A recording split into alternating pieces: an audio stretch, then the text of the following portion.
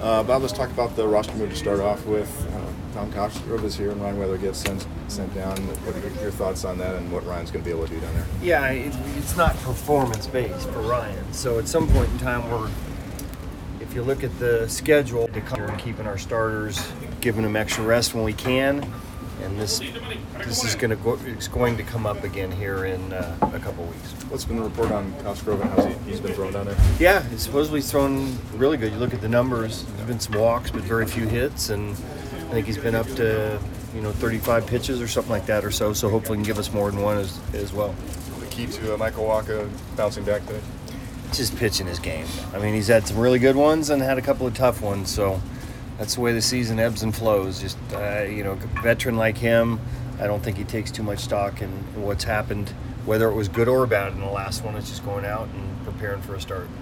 Facing Smiley, similar maybe in terms of what we saw last night with the curveball instead of the slider cutter combo. Yeah, still some cutters, but a little bit more down plane and a few more curveballs. So a little bit similar, yet when you look at the success, he's pitching pretty well too. So we have our work cut out for us.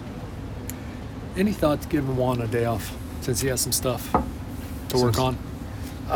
No. I mean, look, I talk to him all the time about it. He wants to work his way out of it. So I was going to get Sugar in there tonight regardless, but Juan wants to swing his way out of this thing, and he feels like the best way to do that is playing these games, and I'm very confident, and I appreciate that that's how he feels.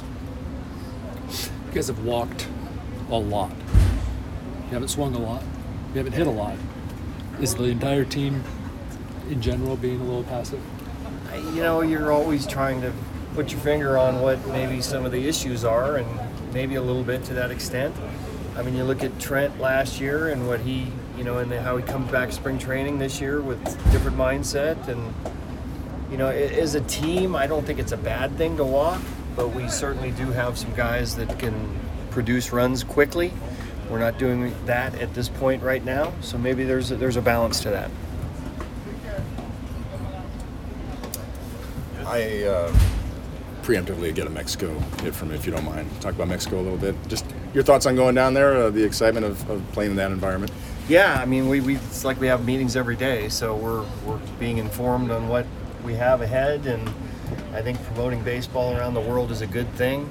I've been to Japan a couple times and had great times, and both times I was there. Looking forward to going to another country and promoting our game again. So I think that's what baseball's trying to do across the board with different places, and I think we're lucky enough to be one of those teams this year. What do you do or can you do to prep for the altitude difference? I mean, similar or maybe even higher than Colorado? It is, so I don't know that you can prep for that. I mean, our training staff has a bunch of stuff that, they're, in